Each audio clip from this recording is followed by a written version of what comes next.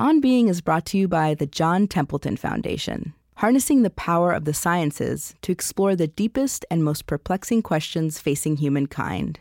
To learn more, subscribe to their newsletter, Possibilities, and discover the work Templeton supports on topics from curiosity and kindness to evolution, black holes, and the origins of life. Sign up at templeton.org/possibilities. As a college student, Ai-jen Poo began to see an invisible workforce of millions, laboring with dignity and love everywhere behind the doors of private homes, nannies and domestic workers and companions to the elderly. Digging deeper, she learned that professional caregivers had been excluded from every milestone of the 20th century U.S. that guaranteed simple, life-sustaining rights like time off and overtime pay. In 2007, Ai-jen Poo co-founded the National Domestic Workers Alliance. The story of how she and her team took up what they saw with equal parts tenderness and muscle is part of the generative narrative of our time. I should note that we went into production on this before coronavirus was a word we all knew. But the many dimensions of the crisis now upon us have revealed Ai-jen Poo and her world of wisdom and action as teachers and leaders for our life together in the present and beyond it. I think that this is a once in several generations opportunity to transform and update how we care for one another in this country. I'm Krista Tippett, and this is On Being.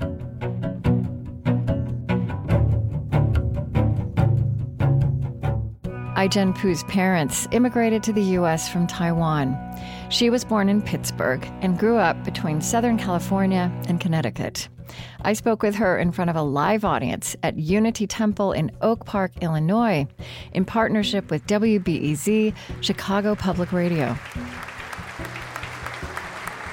I've been following Ai-jen Poo's work for years and her presence in the world. And I'm really grateful to this community for bringing me together with her for the first time in the flesh. We have so many people in common, and I think we've actually been in the same room and we've been at the same conferences and never met before. Do I get to fangirl for a second? I'm just going to take some liberties here and say what an incredible honor it is to be able to have this conversation with you and how much I've learned from you over the years, particularly about listening.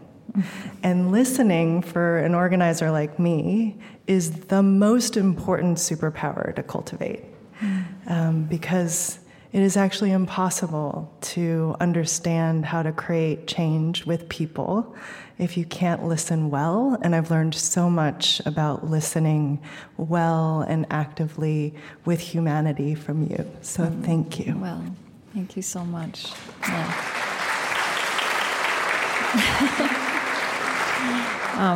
Yeah, that means an incredible amount to me.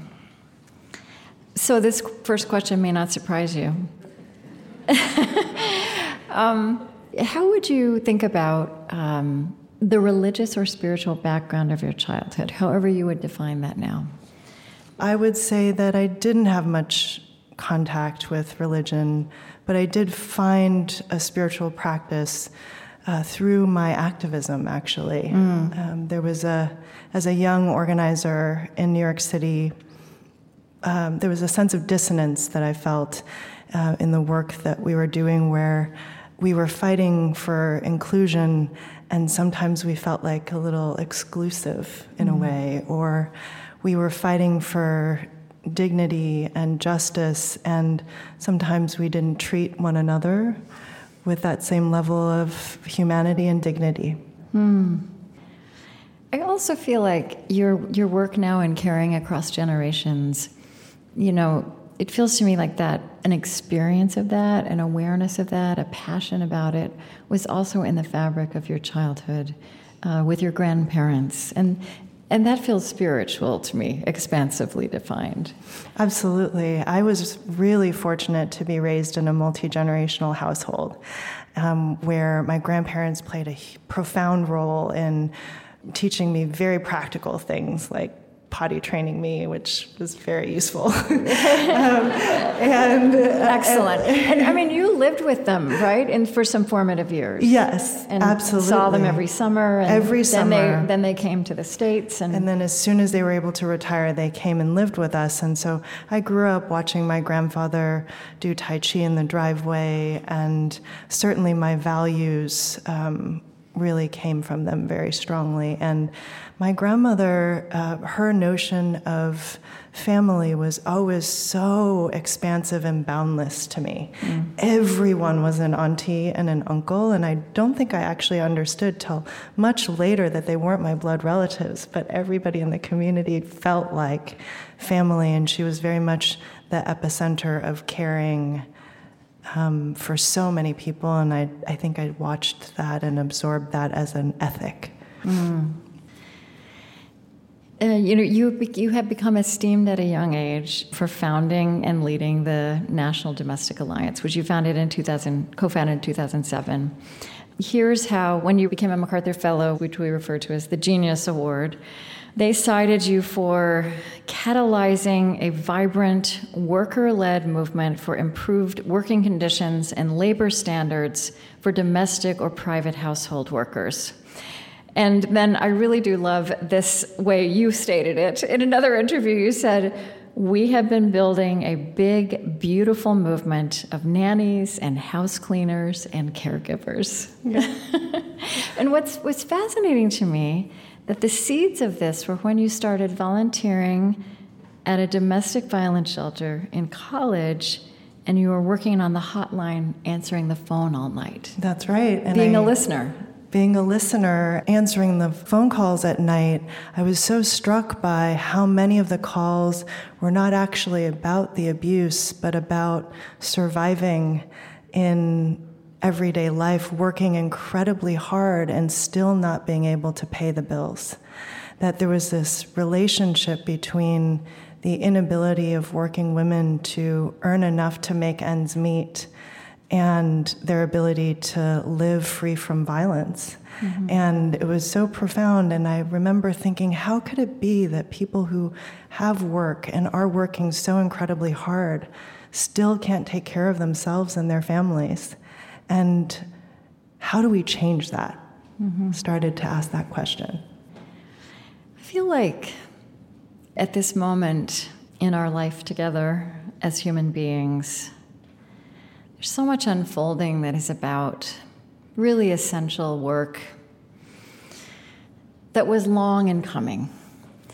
And that somehow, as we came from the last century to this one, we, some of us, had a feeling that we were much farther along with much of that work than we actually were. Mm-hmm. That so much is still unfolding, and we're seeing that fact, that it's still, that there's so much to do. There is.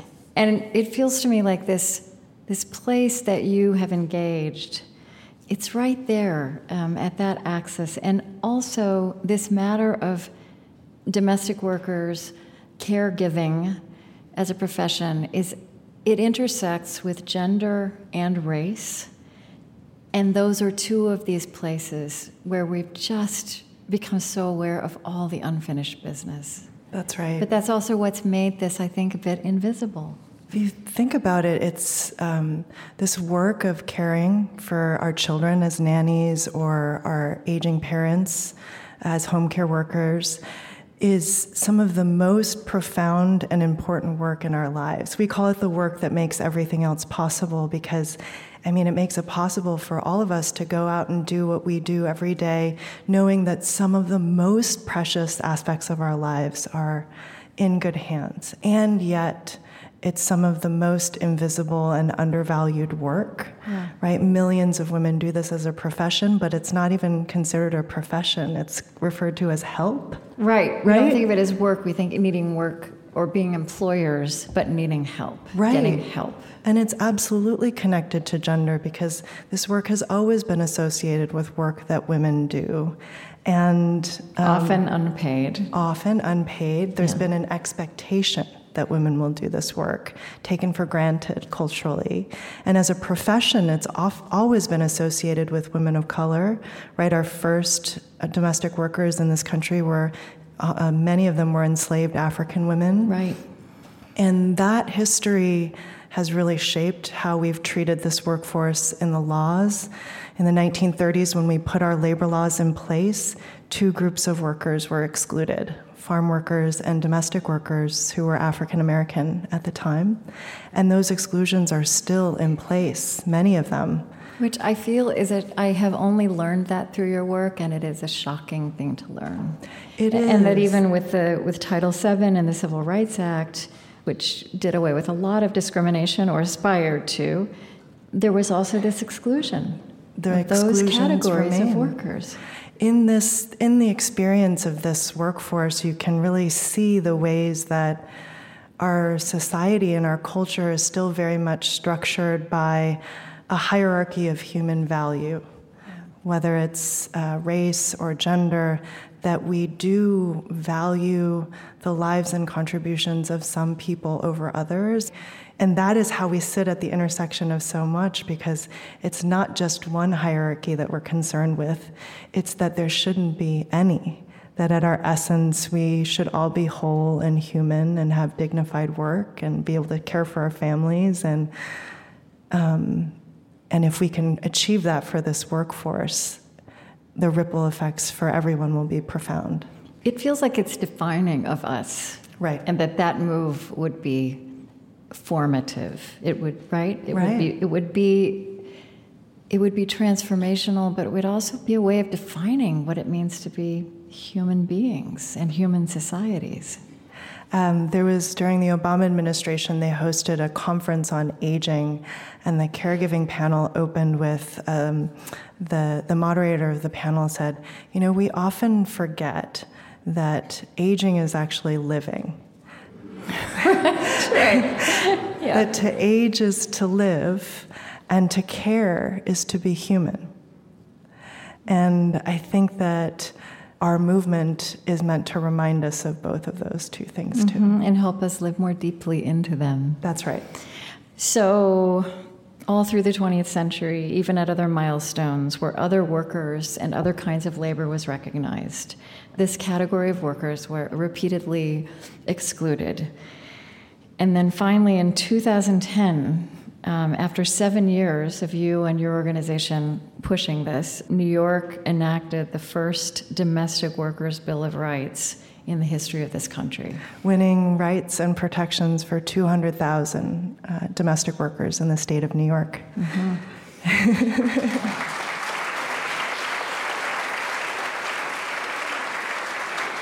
And I think since then, other states have joined. Since then, 8 additional states and the city of Seattle and the city of Philadelphia, which in December signed into law the very first bill to create paid time off for domestic workers. 16,000 domestic workers in Philadelphia just won paid time off.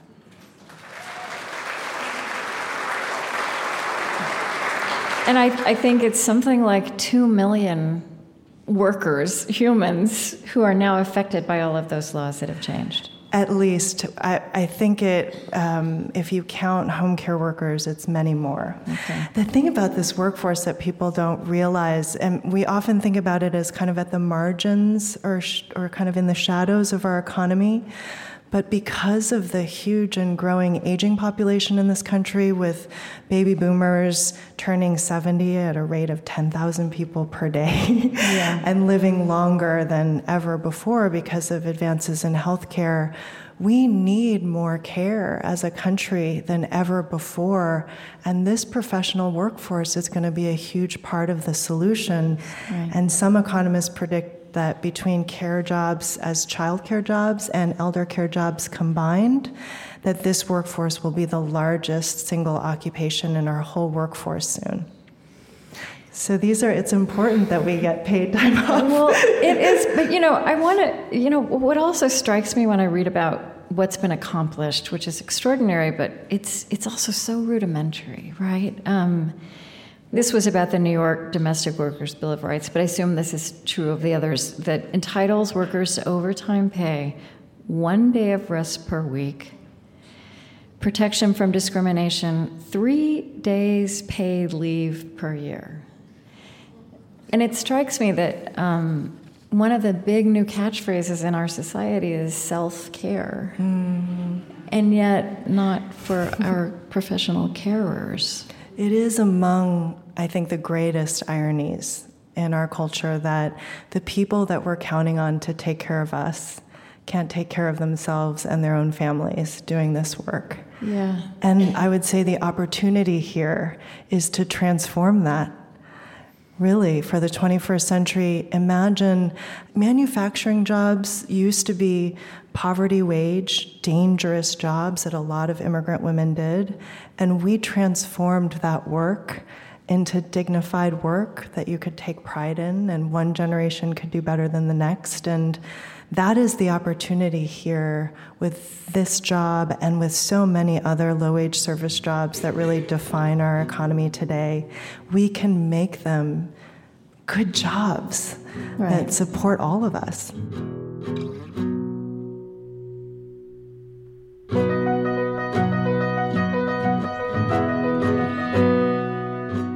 I'm Krista Tippett, and this is On Being. Today with Ai-jen Poo of the National Domestic Workers Alliance.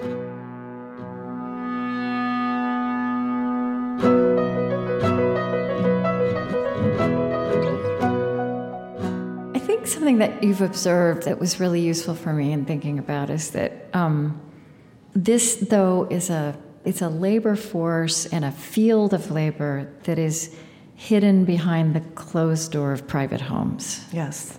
Right? So you had this analogy, you can go into any neighborhood and not know which homes are workplaces.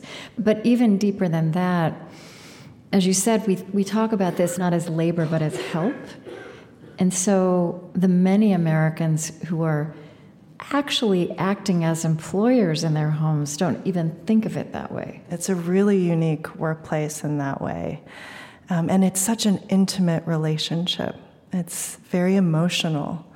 And that is a piece that we think about a lot, because in some ways you are part of the family and you are also a professional. This is your job. It's your job to be there, and it's both. And that is so, in some ways, unique in this workforce and complicated. And it does drive to something else you've said, that we live in an era of moral choices. And to me, to think about, as you said, the things that these employees, workers, are entrusted with are the things we care about most: our homes, our loved ones, our children. And yet somehow, as a society, we haven't been at all reflective about aligning that with what we pay for those services. I mean, it feels kind of insane when you what do we pay anyone for that's more important than caring for our children or caring for our parents? That's right. The average annual income for a home care worker is $15,000 per year. And I can't think of any community that I've ever lived in where you can survive on $15,000 a year. It's really quite extraordinary. And they're there and see employers come home with a pair of shoes that are maybe more than they make in a week, and yet their job is to care and support and love, and they do so. You can't actually do your job as a caregiver if you dehumanize the person that is in your charge. And I think that is so much of what's needed in this moment. All of us need to understand that we have a profound set of challenges and inequities that we have to deal with and transform, but we have to do it with a boundless sense of compassion and humanity. Are they mostly women, most of the domestic work? Yeah, if you think about it, many of these women are caring all day long for work, and then they go home and take care of their own families too. I've also seen incredible acts of solidarity and courage on the part of families that support this workforce. There's a whole organization that's formed called Hand in Hand, which is of people who hire and rely upon caregivers and domestic workers who've decided that they wanted to advocate for for domestic workers' rights and for good jobs and living wages. And that kind of energy, I feel like, is just multiplying in this period. I think all of us are waking up to the fact that we are interdependent and that we have to start to make some pretty significant changes in the way that we value our relationships, especially our caregiving relationships, if we're to make it through. Yeah. So there's a lot that's shifting in this moment. I love that story. I mean, that would be, to me, one of these stories of our time that is untold or not widely told. I mean, where is that happening? It's happening all over the country, but they were instrumental in passing the domestic workers' bills of rights in all the states, but especially in New York. There were children who were raised by domestic workers who testified at hearings, working moms who said that they wouldn't have the work that they had if it weren't for the nannies who came and took care of their kids.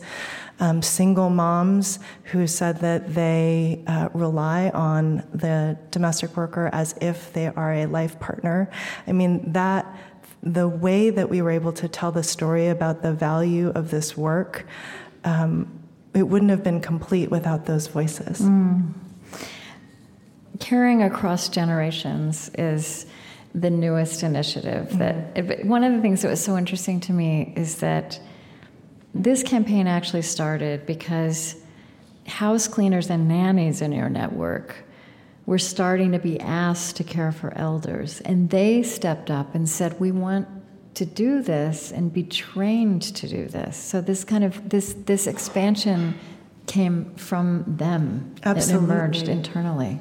They were the first responders. Right. Right. And really responding to this huge need for elder care that's unfolding from families that they serve that they work for who have a loved one who's diagnosed with Alzheimer's. Right. And the whole family is really grappling with what to do and how to reorganize. They're a part of that solution. And so but we caring created for someone with dementia or certain kinds of disabilities that come with age, right? They didn't want to be unqualified to do that. Exactly. So they asked for training, and it was such a pattern that we decided to kind of take a step back and understand what was going on. And that's when we realized the age wave was catalyzing a huge shift in American families and really exploding the need for care, and that could be an opportunity for all of us to come together to make good care much more affordable and accessible, and to really transform this work into good jobs that you can really sustain on. And that idea of moving from kind of a zero-sum to an abundant solution that really serves and reimagines how these systems work for families and workers alike was the spirit behind Caring Across Generations. Right. I feel like you're really trying to completely reframe it and then pragmatically reframe it as not a problem to be solved, but what does this allow us to grow into? I do believe that. I think that this is a once in several generations opportunity to transform and update how we care for one another in this country.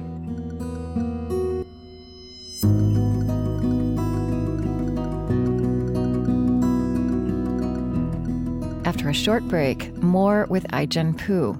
You can always listen again and hear the unedited version of every show we do on the On Being podcast feed, wherever podcasts are found. Support for On Being with Krista Tippett comes from the Fetzer Institute, helping build the spiritual foundation for a loving world. Fetzer envisions a world that embraces love as a guiding principle and animating force for our lives. A powerful love that helps us live in sacred relationship with ourselves, others, and the natural world. Learn more by visiting Fetzer.org.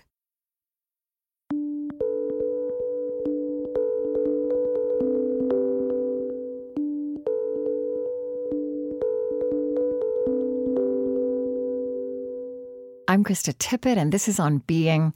Today with Ai-jen Poo, the next generation labor organizer who co-founded a beautiful and muscular movement with nannies and domestic workers and caregivers, the National Domestic Workers Alliance.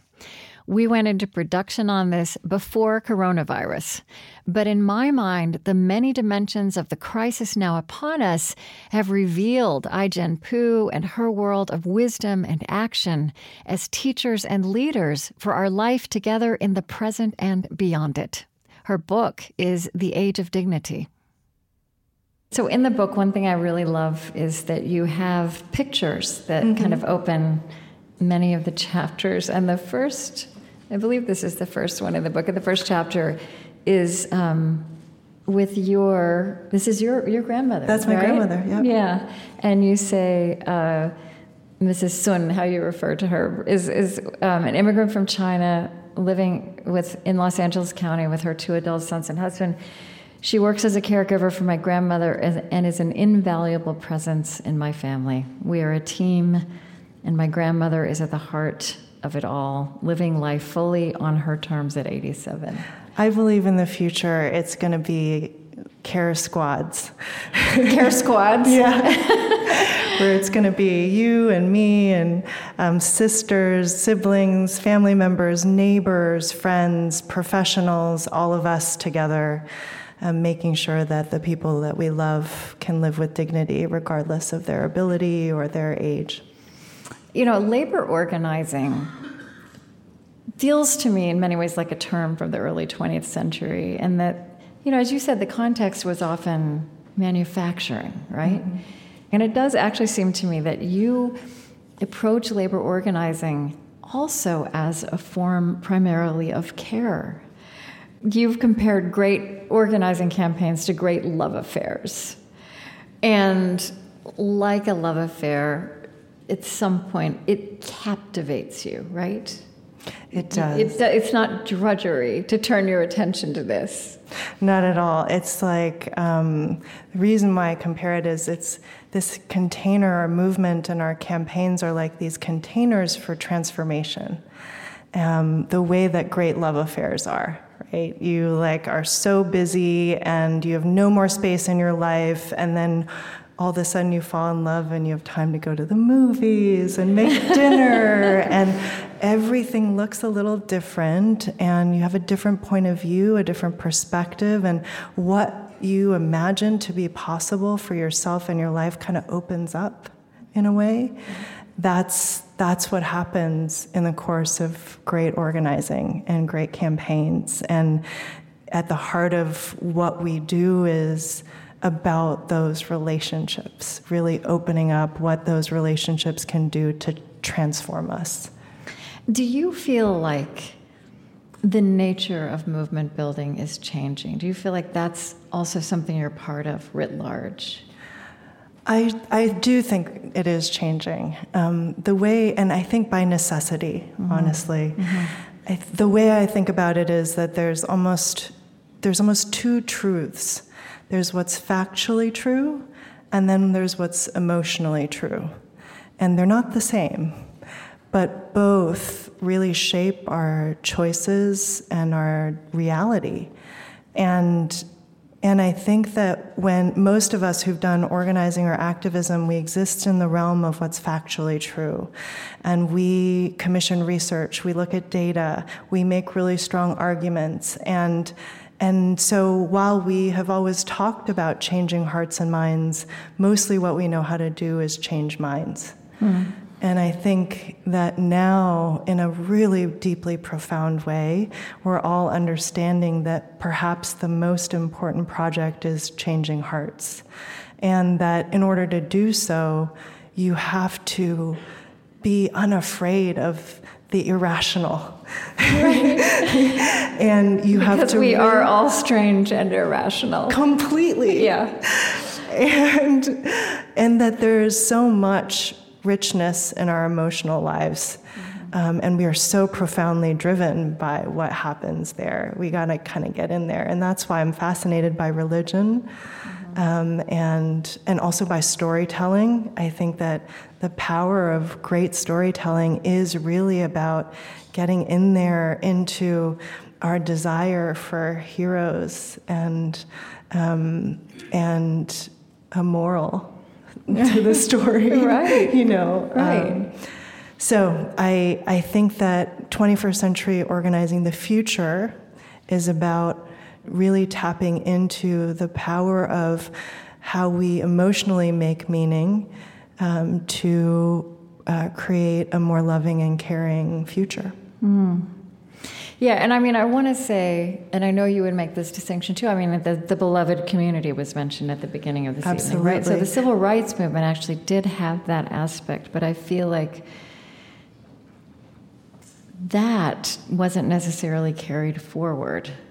And that, I feel, is what you are coming back to in a whole different generation, that insistence on beloved community. Absolutely. And the profound ways in which we are so interdependent and interconnected, even when we're not proximate.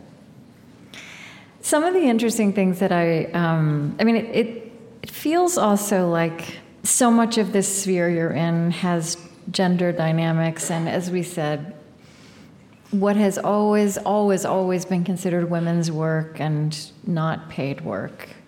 But there are some interesting things shifting in that too, that men are becoming caregivers, millennial men are different from their fathers and grandfathers. 40% of all family caregivers for the elderly are men. And this is actually such a profound example to me of how sexism harms men, because our assumption that women are caregivers just means that all of those millions, tens of millions of men who are family caregivers and who are doing this work become invisible. Right. This beautiful quote from Rosalind Carter. I love this talking quote. about this. Is so wonderful. She's my favorite. There are only 4 kinds of people in the world: those who have been caregivers, those who are currently caregivers, those who will be caregivers, and those who need caregiving. True? It's true. It's true. It's true. It's a basic reality. Yeah. That we're just learning, and you are one of the people helping teach us to take in. I really do believe that care connects us all. It's a beautiful thing, and it's such a joy for me because it's so rare to work on an issue that affects every single person. Right? We always start our meetings with asking people to turn to the person sitting next to them and share a story about someone who's cared for them and the value of that relationship in their life. And every time, without fail, the room starts buzzing and people don't want to stop talking. Right. And it just immediately connects us all in the room, and it's so powerful. Somewhere you wrote, "A caring America is entirely in reach." And I have to say that I read that, on a bad news day, and most days are bad news days right now, and that feels like a stretch. Fair enough. Fair enough. But although sitting here with you, it feels closer. But when you talk about part of what you're doing is unleashing the caring majority, that feels real to me. Oh, good. Yeah. Yes, that is what we're doing. Yeah. Even just looking at the numbers, 100 million of us today are directly affected by the need for care on a very practical level, right? That is an unstoppable force for change. 100 million people here. Yeah. Unstoppable. One of the most powerful things I think we can do in this moment is be intentional about where we put our attention. And I think it's so true that we are dealing with so much bad news, horrible news. And there's also so much beauty happening in the world right now, and so many people who have shown up. I mean, I work on immigration issues, family separation in particular, and the number of good-hearted people who have stepped forward to collect donations, to sponsor families, to show up in ways that are quite uncomfortable for them, is so profound. And I've been an activist for more than 25 years, and I've never seen the level of civic participation and energy and just a hunger to connect and to be a part of the solution than I see now. Mm-hmm. And I think we need to put maybe 45 degrees more attention there. That's the caring majority. Yes, exactly. Yeah. So I just want to do questions in just a minute. There's another favorite quote of yours, which just feels like it's so, I see that you embody this, from Alice Walker. It's some lines of Alice Walker. This could be our revolution, to love what is plentiful as much as what is scarce. And what are you thinking of when you talk about that, which is plentiful? I think about the love, the capacity for human connection, for generosity of spirit, no matter how much or what or you have or don't have, that we have right now within each of us every single thing we need to be a part of creating a beautiful future. And we have been living in a time of such scarcity and austerity and zero sum. Everything about our politics is zero sum, and that is not what we were meant for as human beings. Mm-hmm. Our inclination is to be connected and to care, and the era of zero sum is coming to an end. And what is our future is one of abundance. I'm Krista Tippett, and this is On Being. Today with Ai-jen Poo of the National Domestic Workers Alliance. Tyler Green from WBEZ read questions from our audience.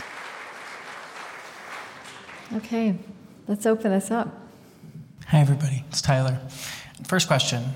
We pay our domestic workers in cash under the table, ostensibly to help them avoid taxes and keep more of the money. Pros and cons. Wow, so practical. By the way, question surrogate asker. Someone ask that out here. Let's see. There are many reasons why. Part of the reason why so much of the interaction in this industry happens in the shadows and under the table, so to speak, is because of the devaluing that has happened, and because of the way that we have treated this as less than real work.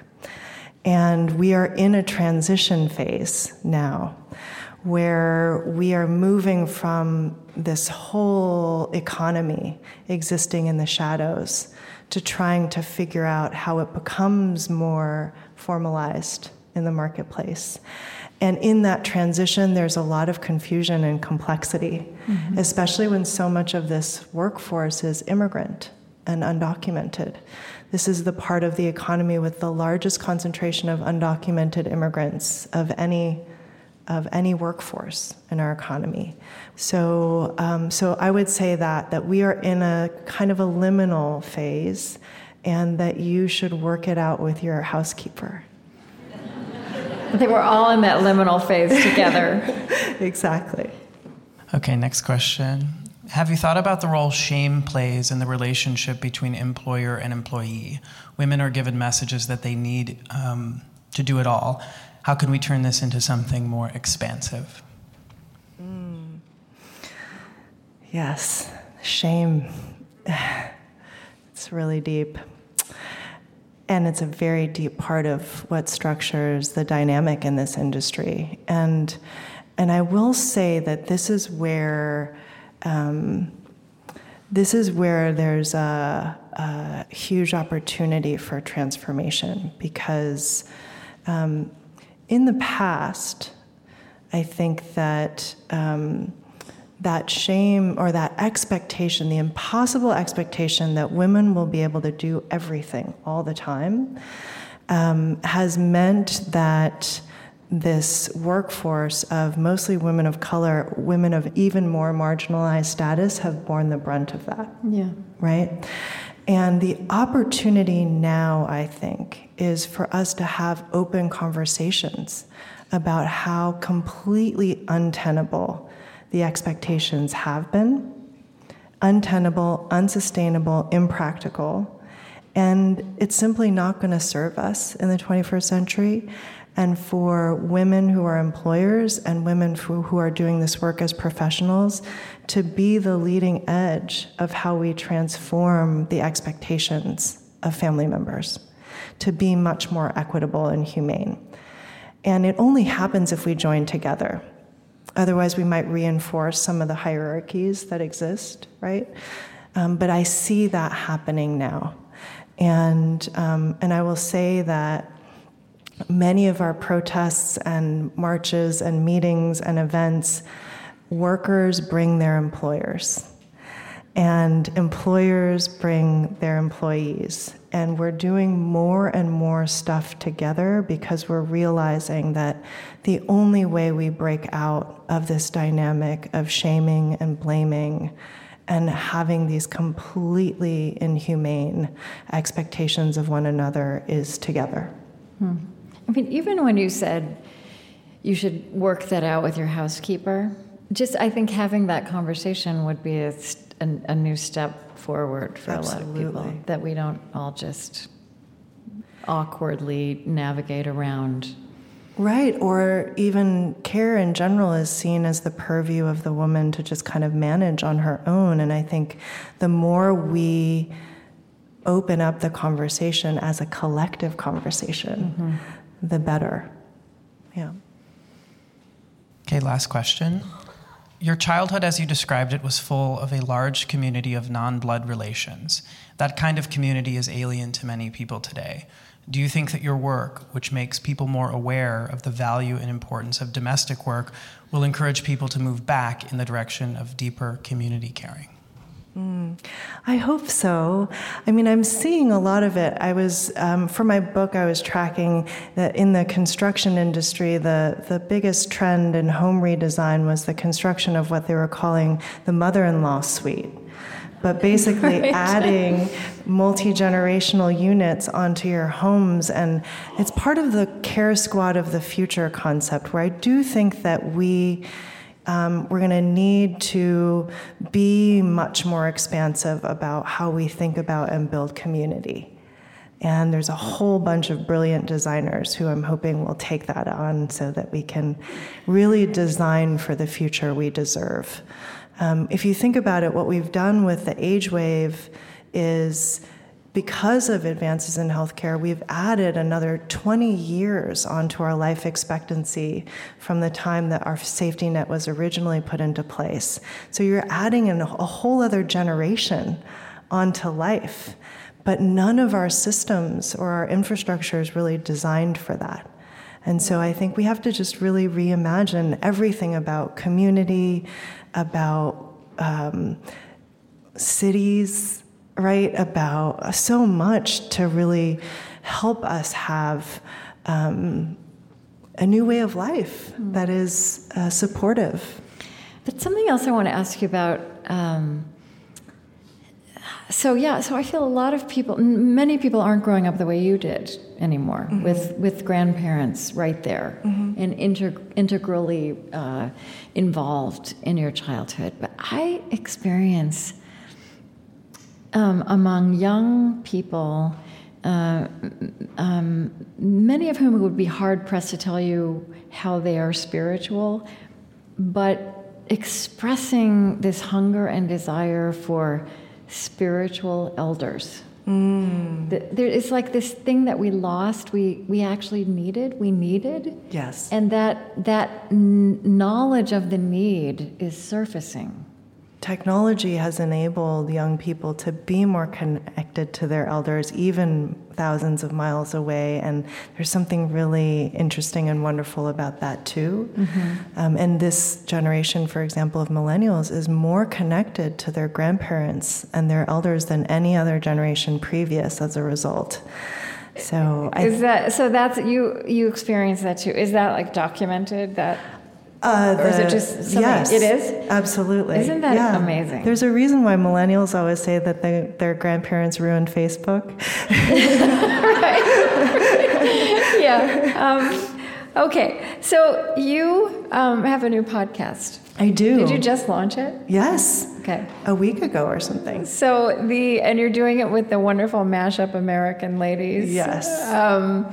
When in the description of the podcast, it says a podcast about how women stay powerful and joyful amidst the chaos of life in America today. Yes. So tell us how you stay powerful and joyful amidst the chaos of life today. And I so love that conjunction of powerful and joyful.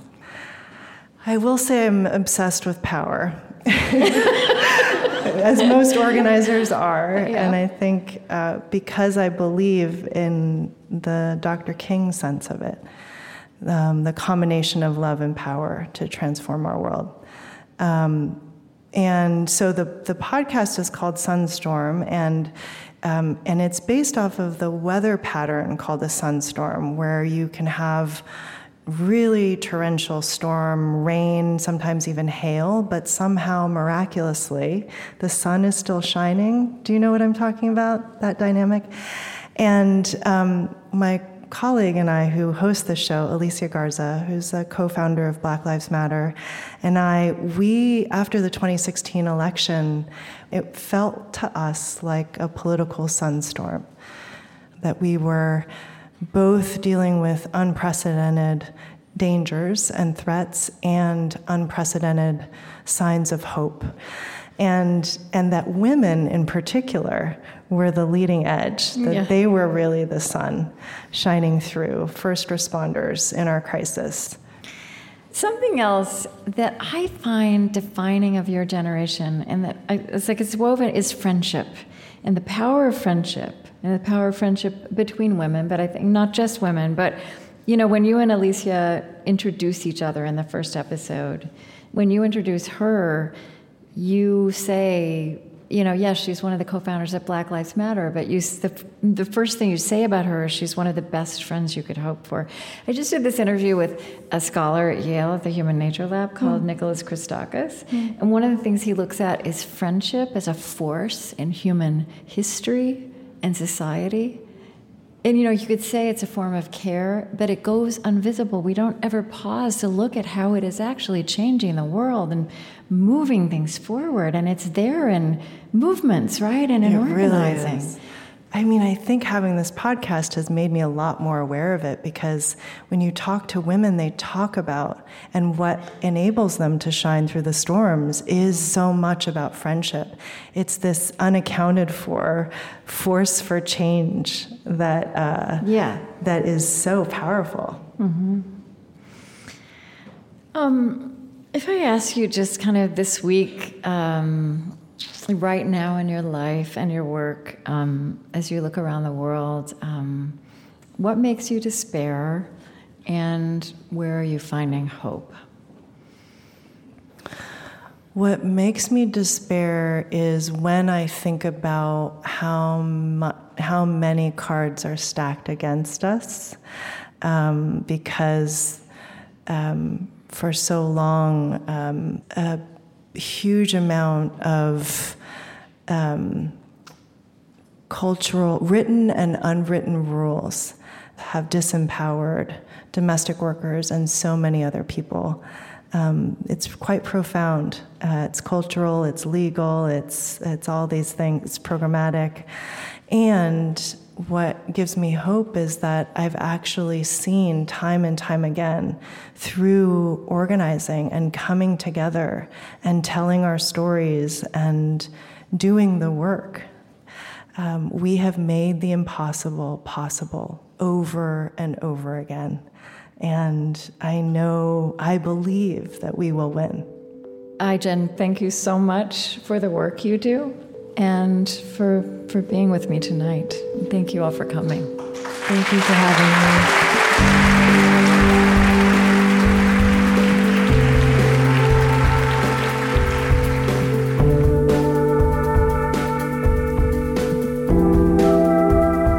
Ai-jen Poo is Executive Director of the National Domestic Workers Alliance and co-director of Caring Across Generations. Her book is The Age of Dignity: Her podcast, co-hosted with Alicia Garza, is Sunstorm. Special thanks this week to WBEZ Chicago Public Radio and Tyler Green, our partners for this event. Also, thanks to Steve Bynum and Reverend Alan Taylor and the Unity Temple in Oak Park, Illinois. The On Being Project is Chris Heagle, Lily Percy, Marie Sambalay, Loren Dordal, Tony Liu, Aaron Kalasako, Kristen Lynn, Eddie Gonzalez, Lillian Vo, Lucas Johnson, Damon Lee, Suzette Burley, Zach Rose, Siri Grassley, Nicole Finn, Colleen Scheck, Christiane Wartell, Julie Seipel, and Gretchen Honnold. The On Being Project is located on Dakota land. Our lovely theme music is provided and composed by Zoe Keating. And the last voice that you hear singing at the end of our show is Cameron Kinghorn. On Being is an independent production of the On Being Project. It's distributed to public radio stations by PRX. I created this show at American Public Media. Our funding partners include the Fetzer Institute, helping to build the spiritual foundation for a loving world. Find them at fetzer.org. Calliopeia Foundation, dedicated to reconnecting ecology, culture, and spirituality, supporting organizations and initiatives that uphold a sacred relationship with life on Earth. Learn more at calliopeia.org. Humanity United, advancing human dignity at home and around the world. Find out more at humanityunited.org, part of the Omidyar Group, the George Family Foundation, in support of the Civil Conversations Project, the Osprey Foundation, a catalyst for empowered, healthy, and fulfilled lives, and the Lilly Endowment, an Indianapolis-based private family foundation dedicated to its founders' interests in religion, community development, and education. On Being is produced by On Being Studios in Minneapolis, Minnesota.